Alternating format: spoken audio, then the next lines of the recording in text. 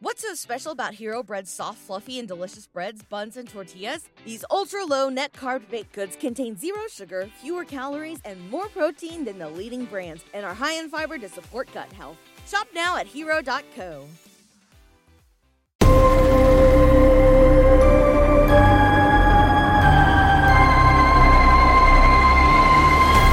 Between the shadows of reality and the fringe of our own fears lurks a world of monsters. Strange creatures and frightening phantoms who test the very boundaries of our science and superstition. It's a realm of mystery and legend, a place of fact and fear. This is Monstro Bizarro.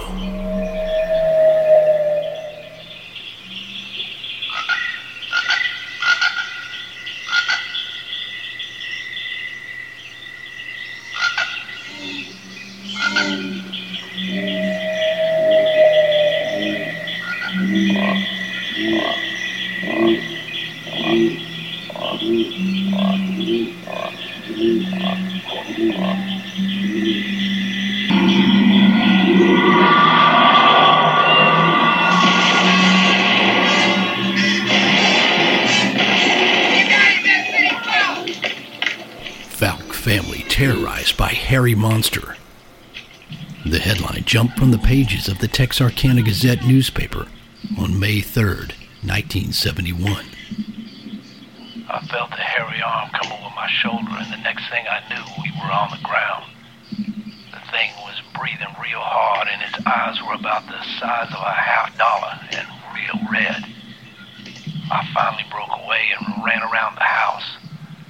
I was moving so fast, I didn't stop to open the door. I just ran through it.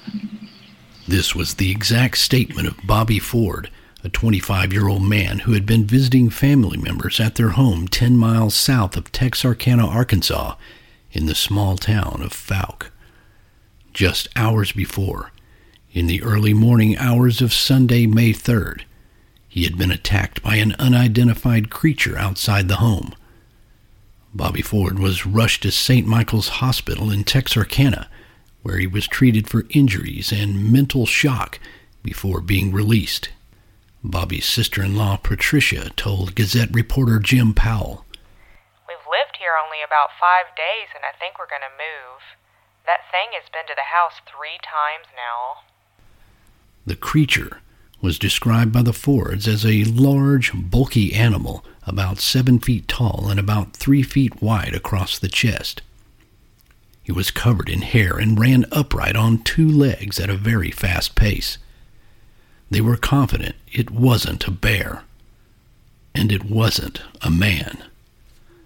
Bobby Ford, along with his brother Don Ford and friend Charles Taylor, saw the creature several times shortly after midnight and shot at it 7 times with a shotgun.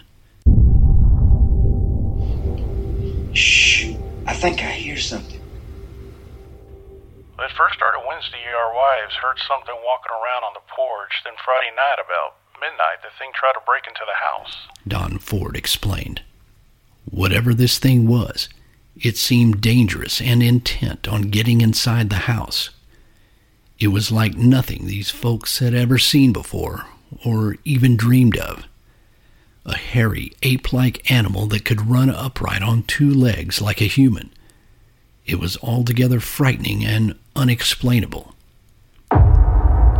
What the Ford and Taylor families could not have known is that their harrowing tale, made public by the region's most respected newspapers, would launch a legend to everlasting worldwide fame. A legend and a creature that would become known as the Boggy Creek Monster, the Beast of Boggy Creek.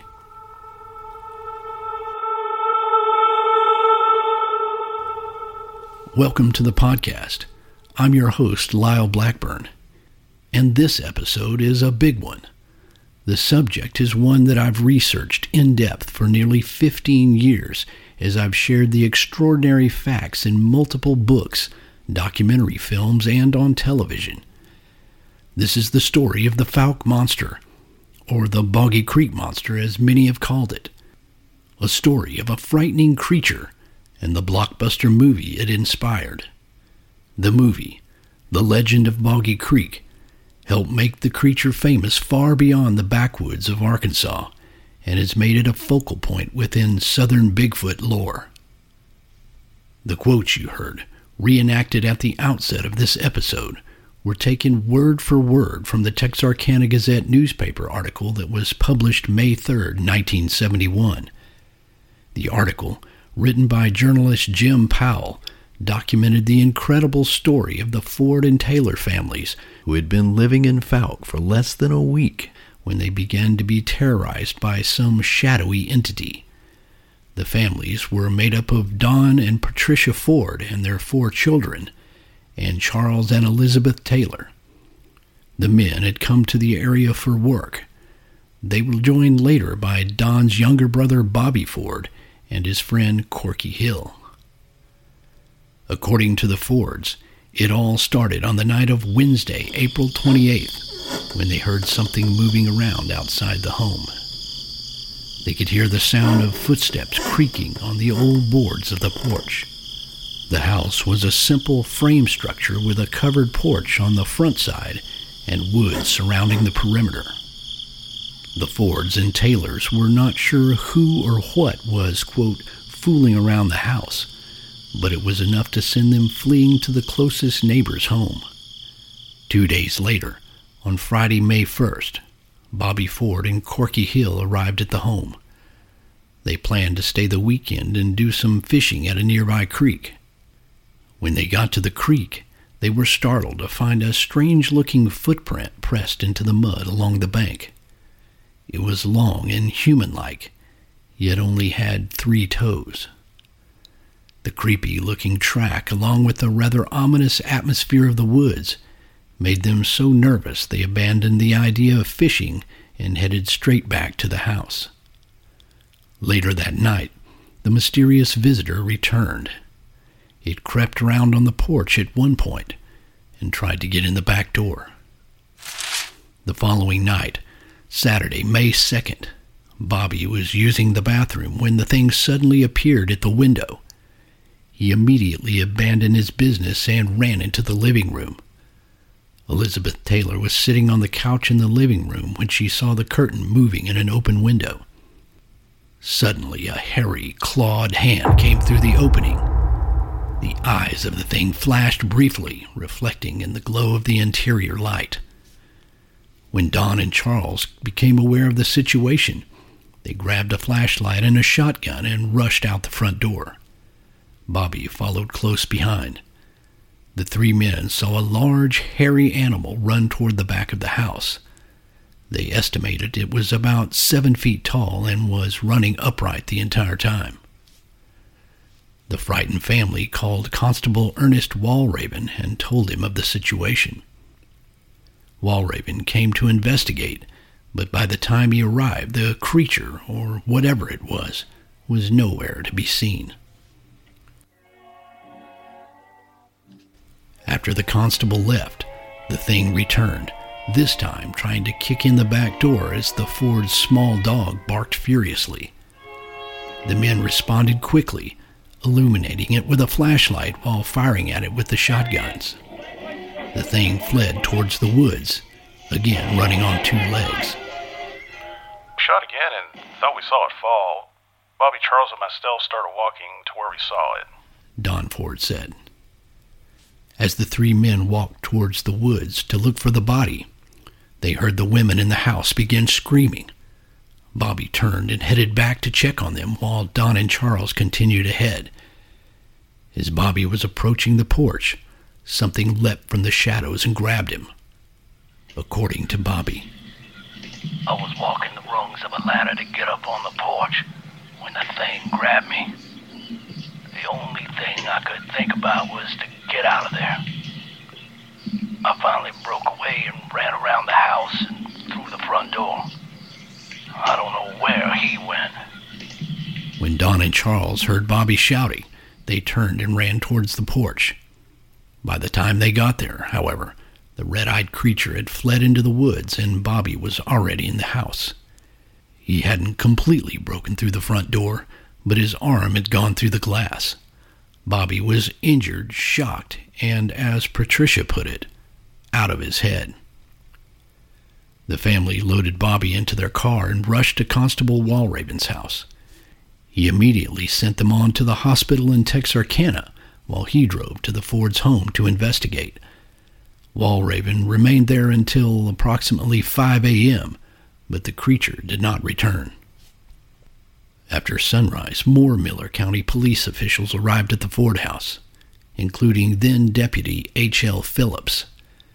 During the investigation, the lawmen found pieces of metal around the bottom of the house that had been ripped away.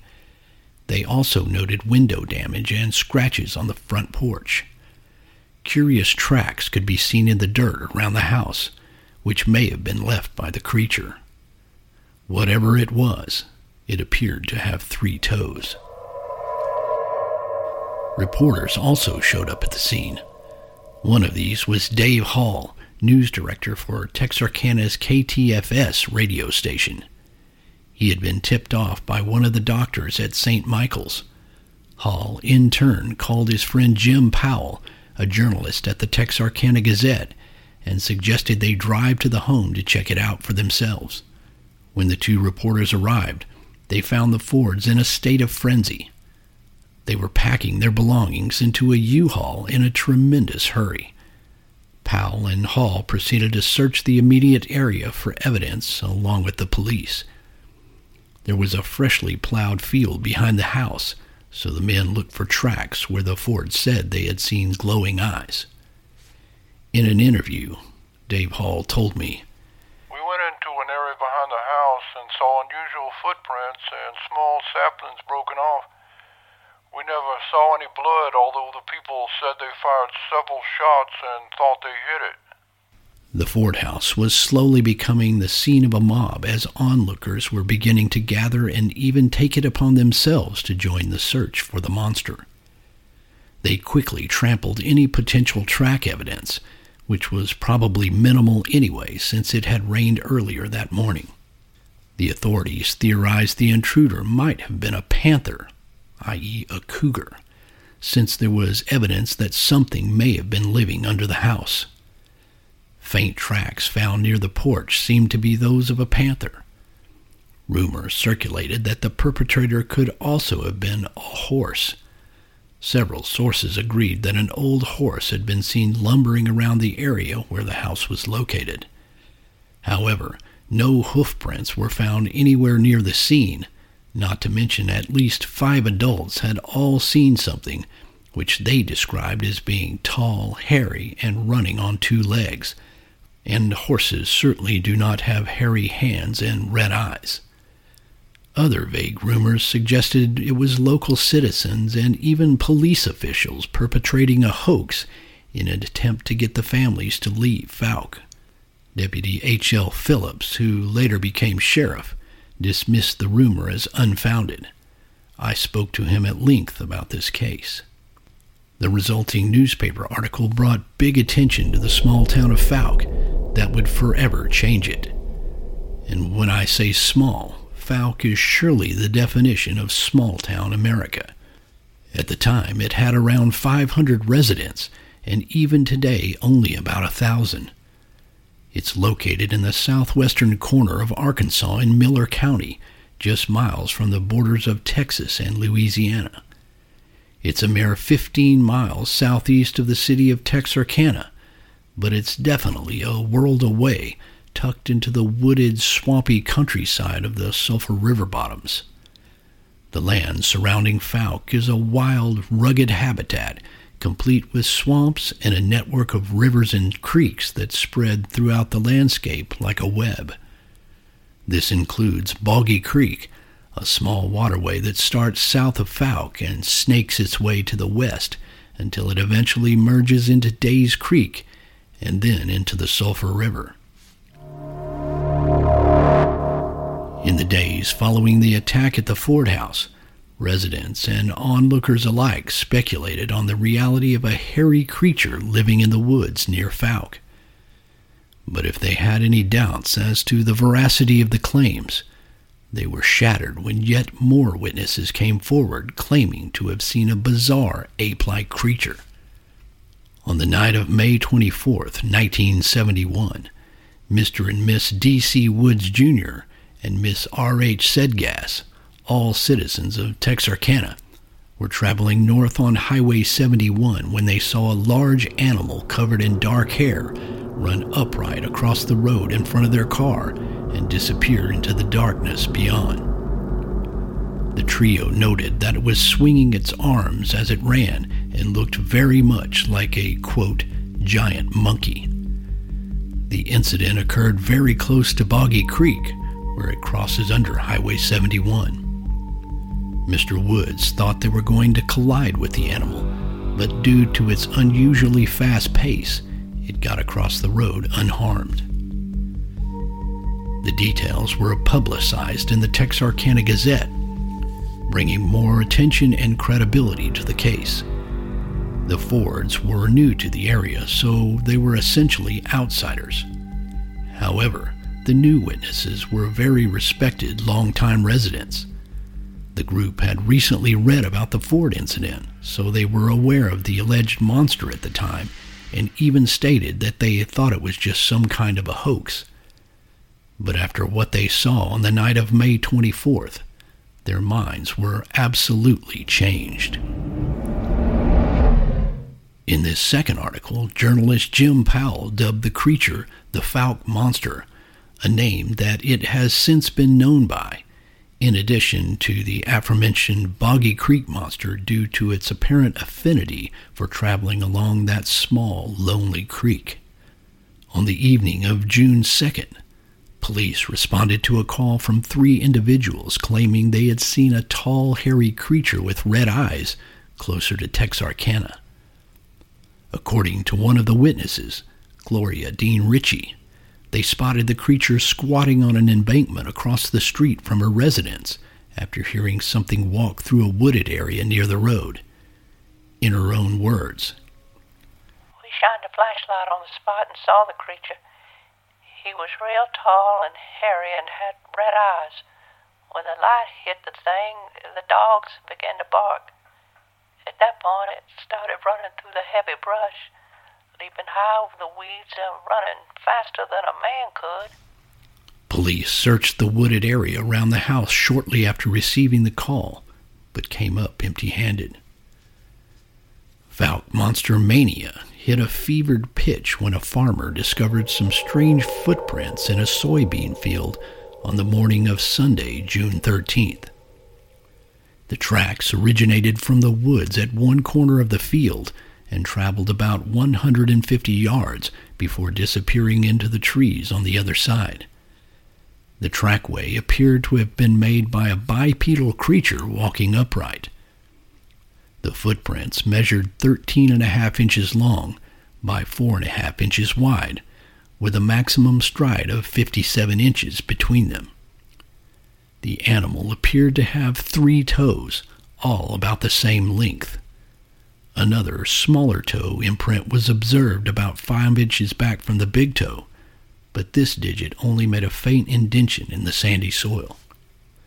Law enforcement and game officials were called to the scene that morning, including Constable Ernest Walraven, Miller County Sheriff Leslie Greer, Deputy H.L. Phillips, and Game Warden Carl Galen.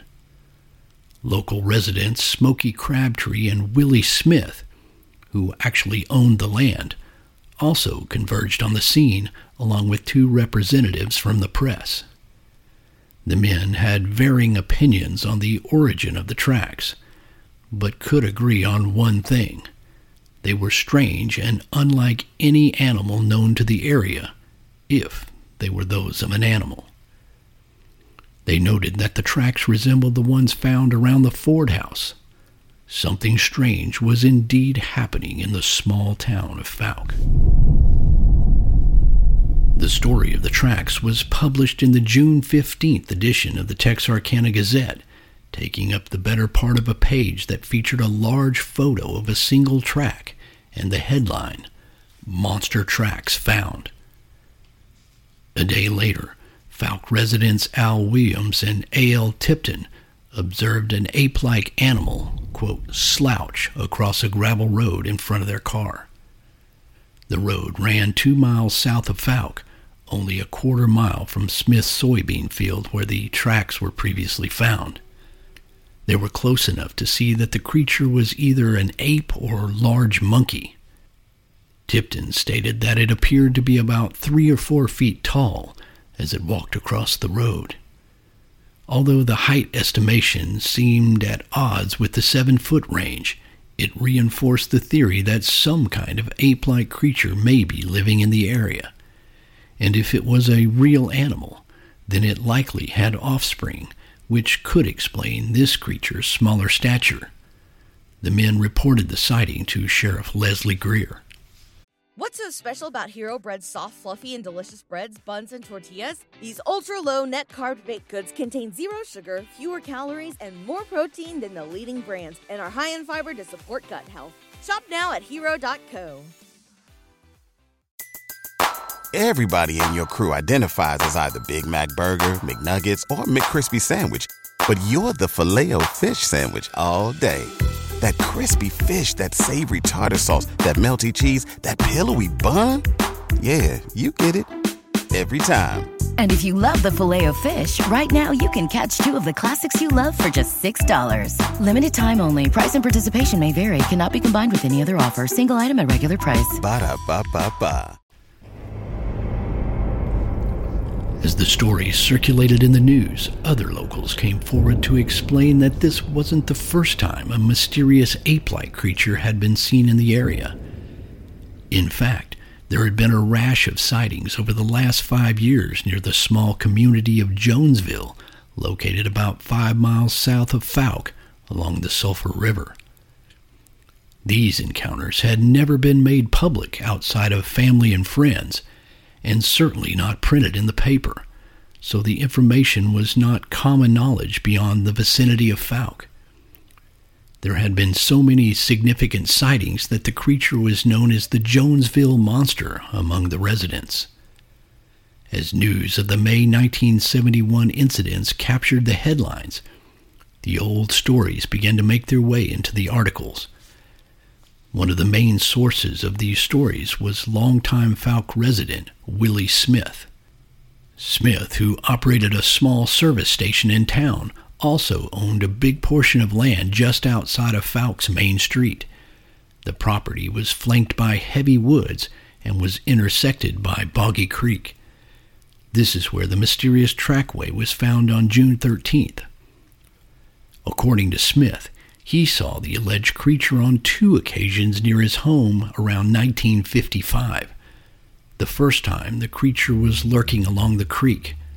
He shot at it with a rifle, but the thing escaped unharmed into the woods. Smith said the creature returned a short time later, this time harassing his dog. Once again, Smith grabbed his rifle and attempted to shoot it, but again he missed, and the creature ran into the woods. Smith said that 1 year earlier, a woman and her 2 children who lived in an isolated farmhouse about 2 miles from town saw a large, hairy creature in their field. The woman promptly sent her son to fetch the landlord, but he lived over 2 miles away, and the boy had to run there on foot. By the time the landlord came to investigate the following morning, the strange visitor was gone. Sometime around 1955, Jonesville resident James Crabtree saw what he described as a large gorilla-like creature along the banks of the Sulphur River. Crabtree said he was floating down the river checking his trot lines when he saw the thing sitting on the muddy bank. It appeared to be washing its feet in the water. Crabtree tried to ease up on it in his boat, but it stood up and walked off on 2 legs. He later told family members, saying he was positive it wasn't a bear. Several significant sightings had occurred in the 1960s. In 1964, the creature was seen around the Searcy home in Jonesville at the edge of the Sulphur River. Mary Beth Searcy, a teenager at the time, was spending a night at home with her mother, older sister, and baby niece, while her brother and father were spending the night elsewhere. When the other women went to bed early with the baby, Mary Beth decided to study for school. As the spring air cooled with the deepening night, Mary Beth's sister asked her to cover the bedroom window to prevent the baby from becoming ill. Mary Beth grabbed a blanket and approached the window. As she was covering it, she glanced into the yard. There was enough moonlight to see the immediate area between the house and the outlying trees.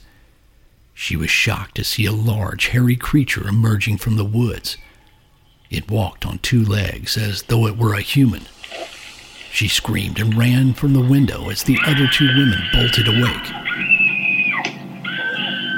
They spent the rest of that night in sleepless terror.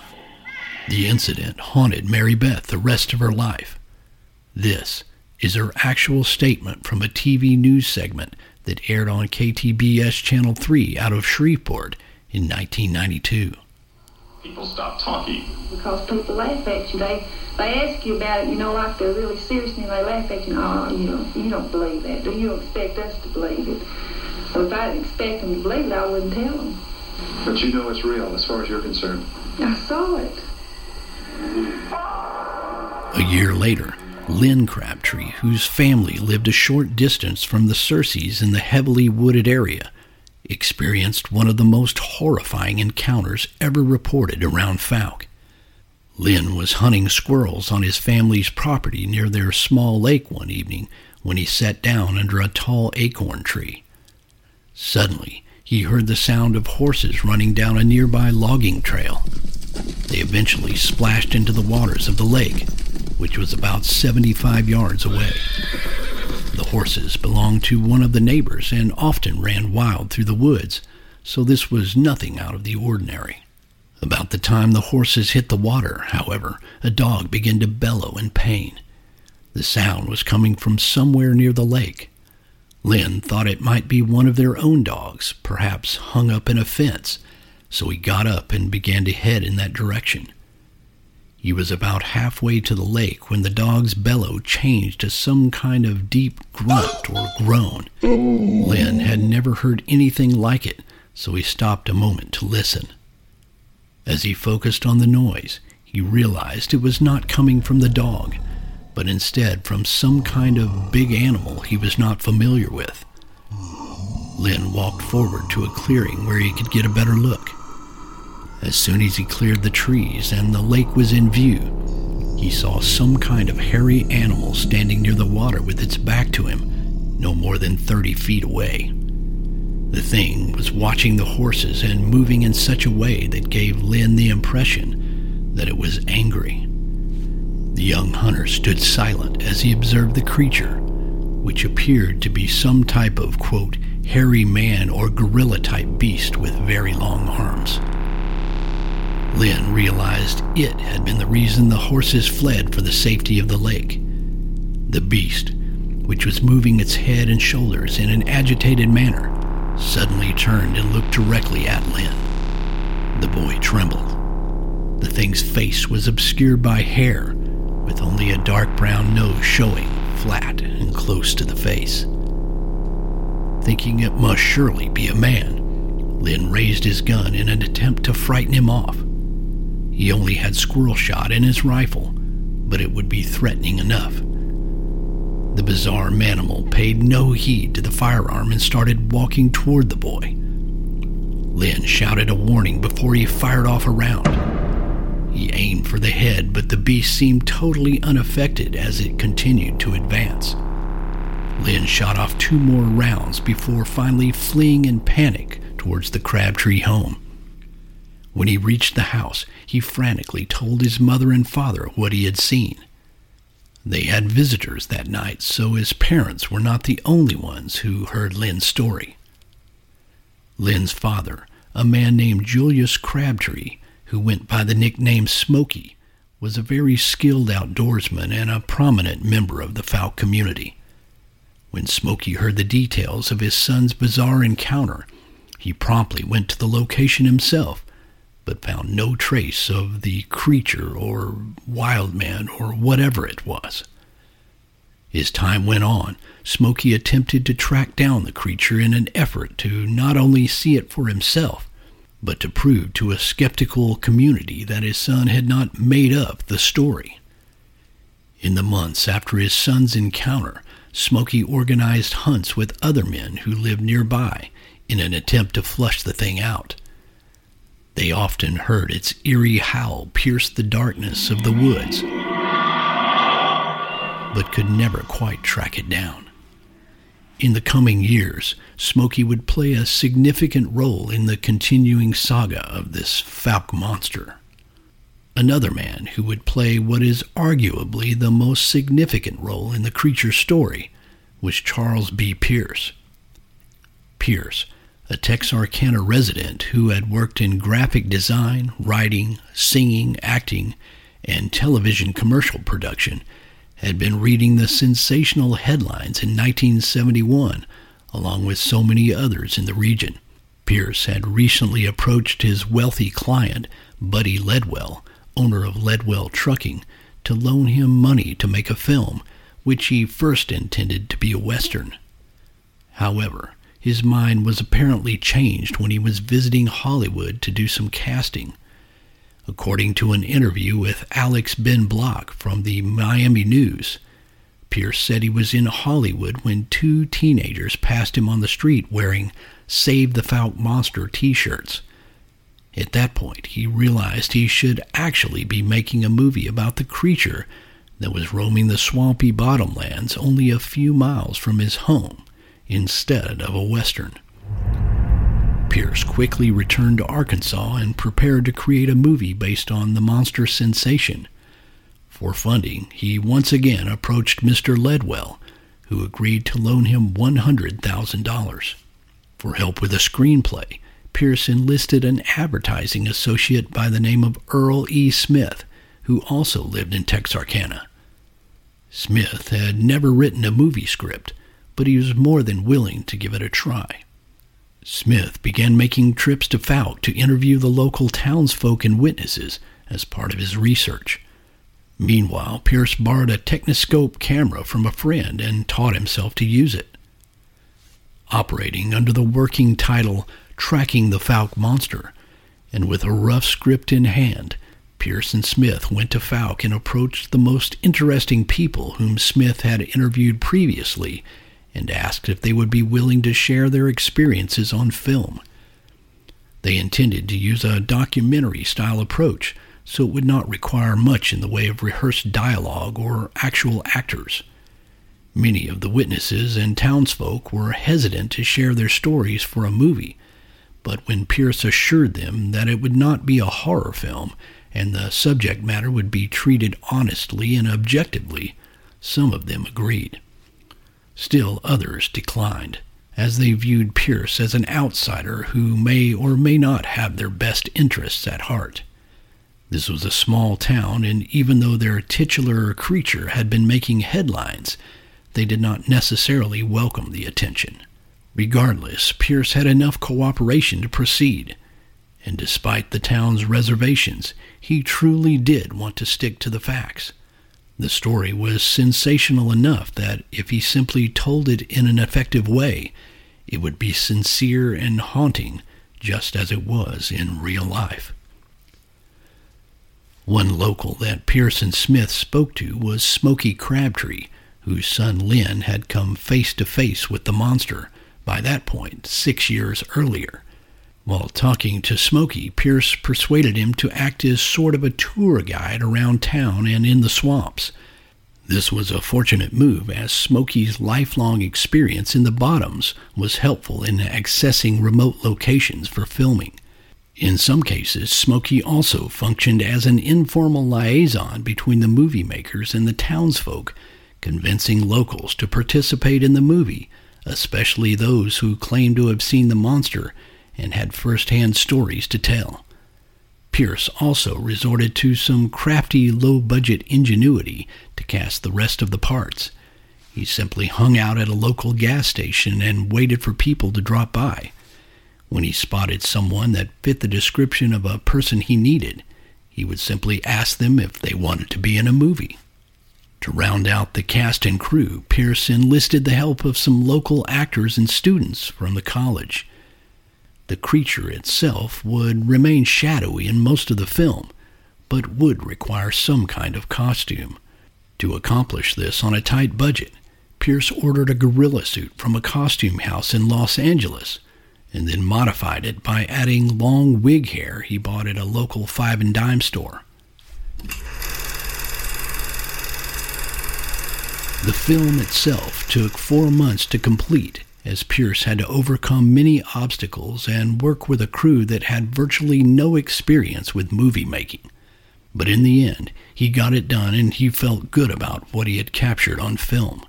For the soundtrack, Pierce worked out a deal with the Bolivian-American composer Jaime Mendoza Nava, who had done work on a long list of previous indie films, including the unique occult cryptid movie Equinox. Tom Boutros, who had cut the horror film The Hideous Sun Demon, was hired to do the editing. Once the dialogue, soundtrack, and finished reels were in hand, Pierce commissioned the very talented graphic artist and painter Ralph McQuarrie to create the iconic one-sheet movie poster. For those that aren't familiar with McQuarrie, he was the artist who worked with George Lucas to bring to life the iconic Star Wars characters as Lucas shopped his screenplay to Hollywood studios. McQuarrie's paintings of characters such as Darth Vader and Chewbacca were instrumental in selling the movie to Hollywood producers. The resulting movie poster for Pierce's film became just as iconic. The movie, now titled The Legend of Boggy Creek, premiered on August 18, 1972 at the Paramount Theater in Texarkana to a full house. The regional interest in the Fouke monster translated to immediate interest in the film, and lines formed around the block for subsequent showings. Since Pierce did not have a distribution deal in place, he rented the theater, sold tickets, and operated independently. The process was called four-walling. But despite the limitations and the film's surprising G rating, it was a huge hit with everyone. Moviegoers of all ages would scream, hide their eyes, and often run from the theater in fright when it was over. This only fueled the anticipation as everyone who was waiting in line for the next showing witnessed the chaos. It was so successful, Pierce obtained a second print of the movie, rented a theater in Shreveport, Louisiana, and began showing it there as well. It was the same result with lines around the block. At that point, Pierce was on his way to becoming an extremely successful independent filmmaker, while the legend of Boggy Creek and the story of the Fouke monster was growing larger with each showing.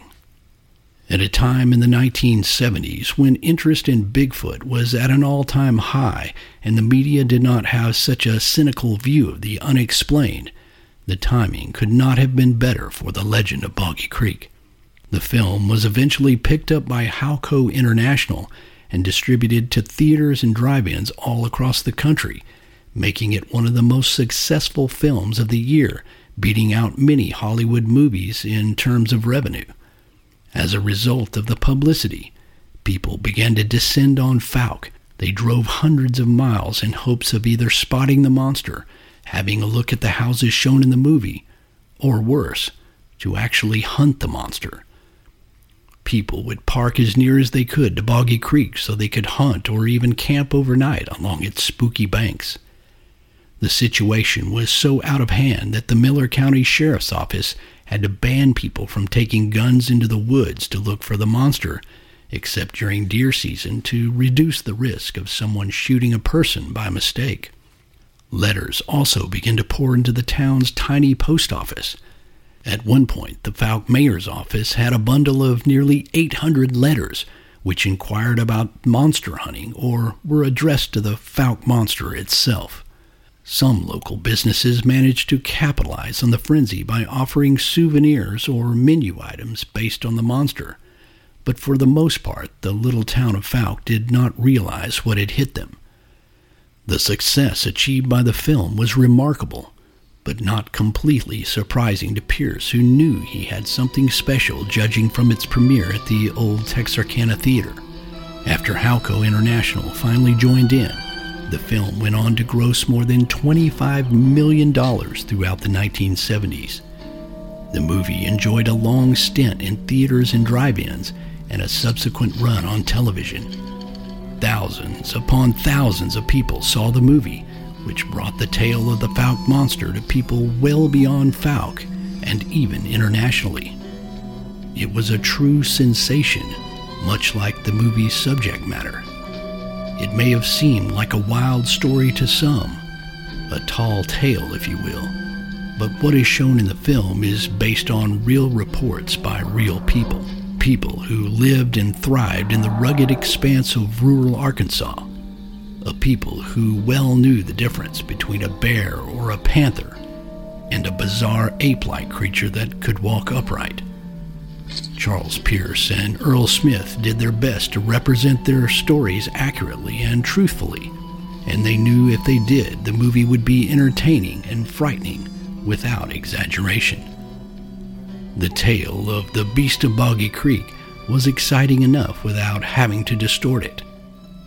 The resulting movie is therefore just as much a documentary as it is a classic example of independent horror cinema.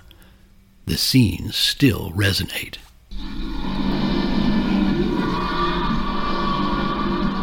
The legend of Boggy Creek eventually played out and things got quiet again in Fouke. Even the news media became disinterested, only running the occasional recap around Halloween. Casual followers of the story tend to believe the creature sightings ceased around that time in the mid to late 1970s. However, that simply wasn't the case. In the shadows, the creature still roamed.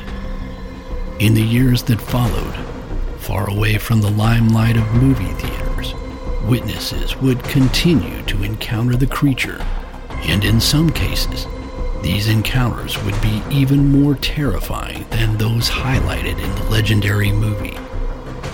The legend of the Beast of Boggy Creek, it seems, was only just beginning. Join me on the next episode of Monstro Bizarro for the exciting conclusion of The Beast of Boggy Creek.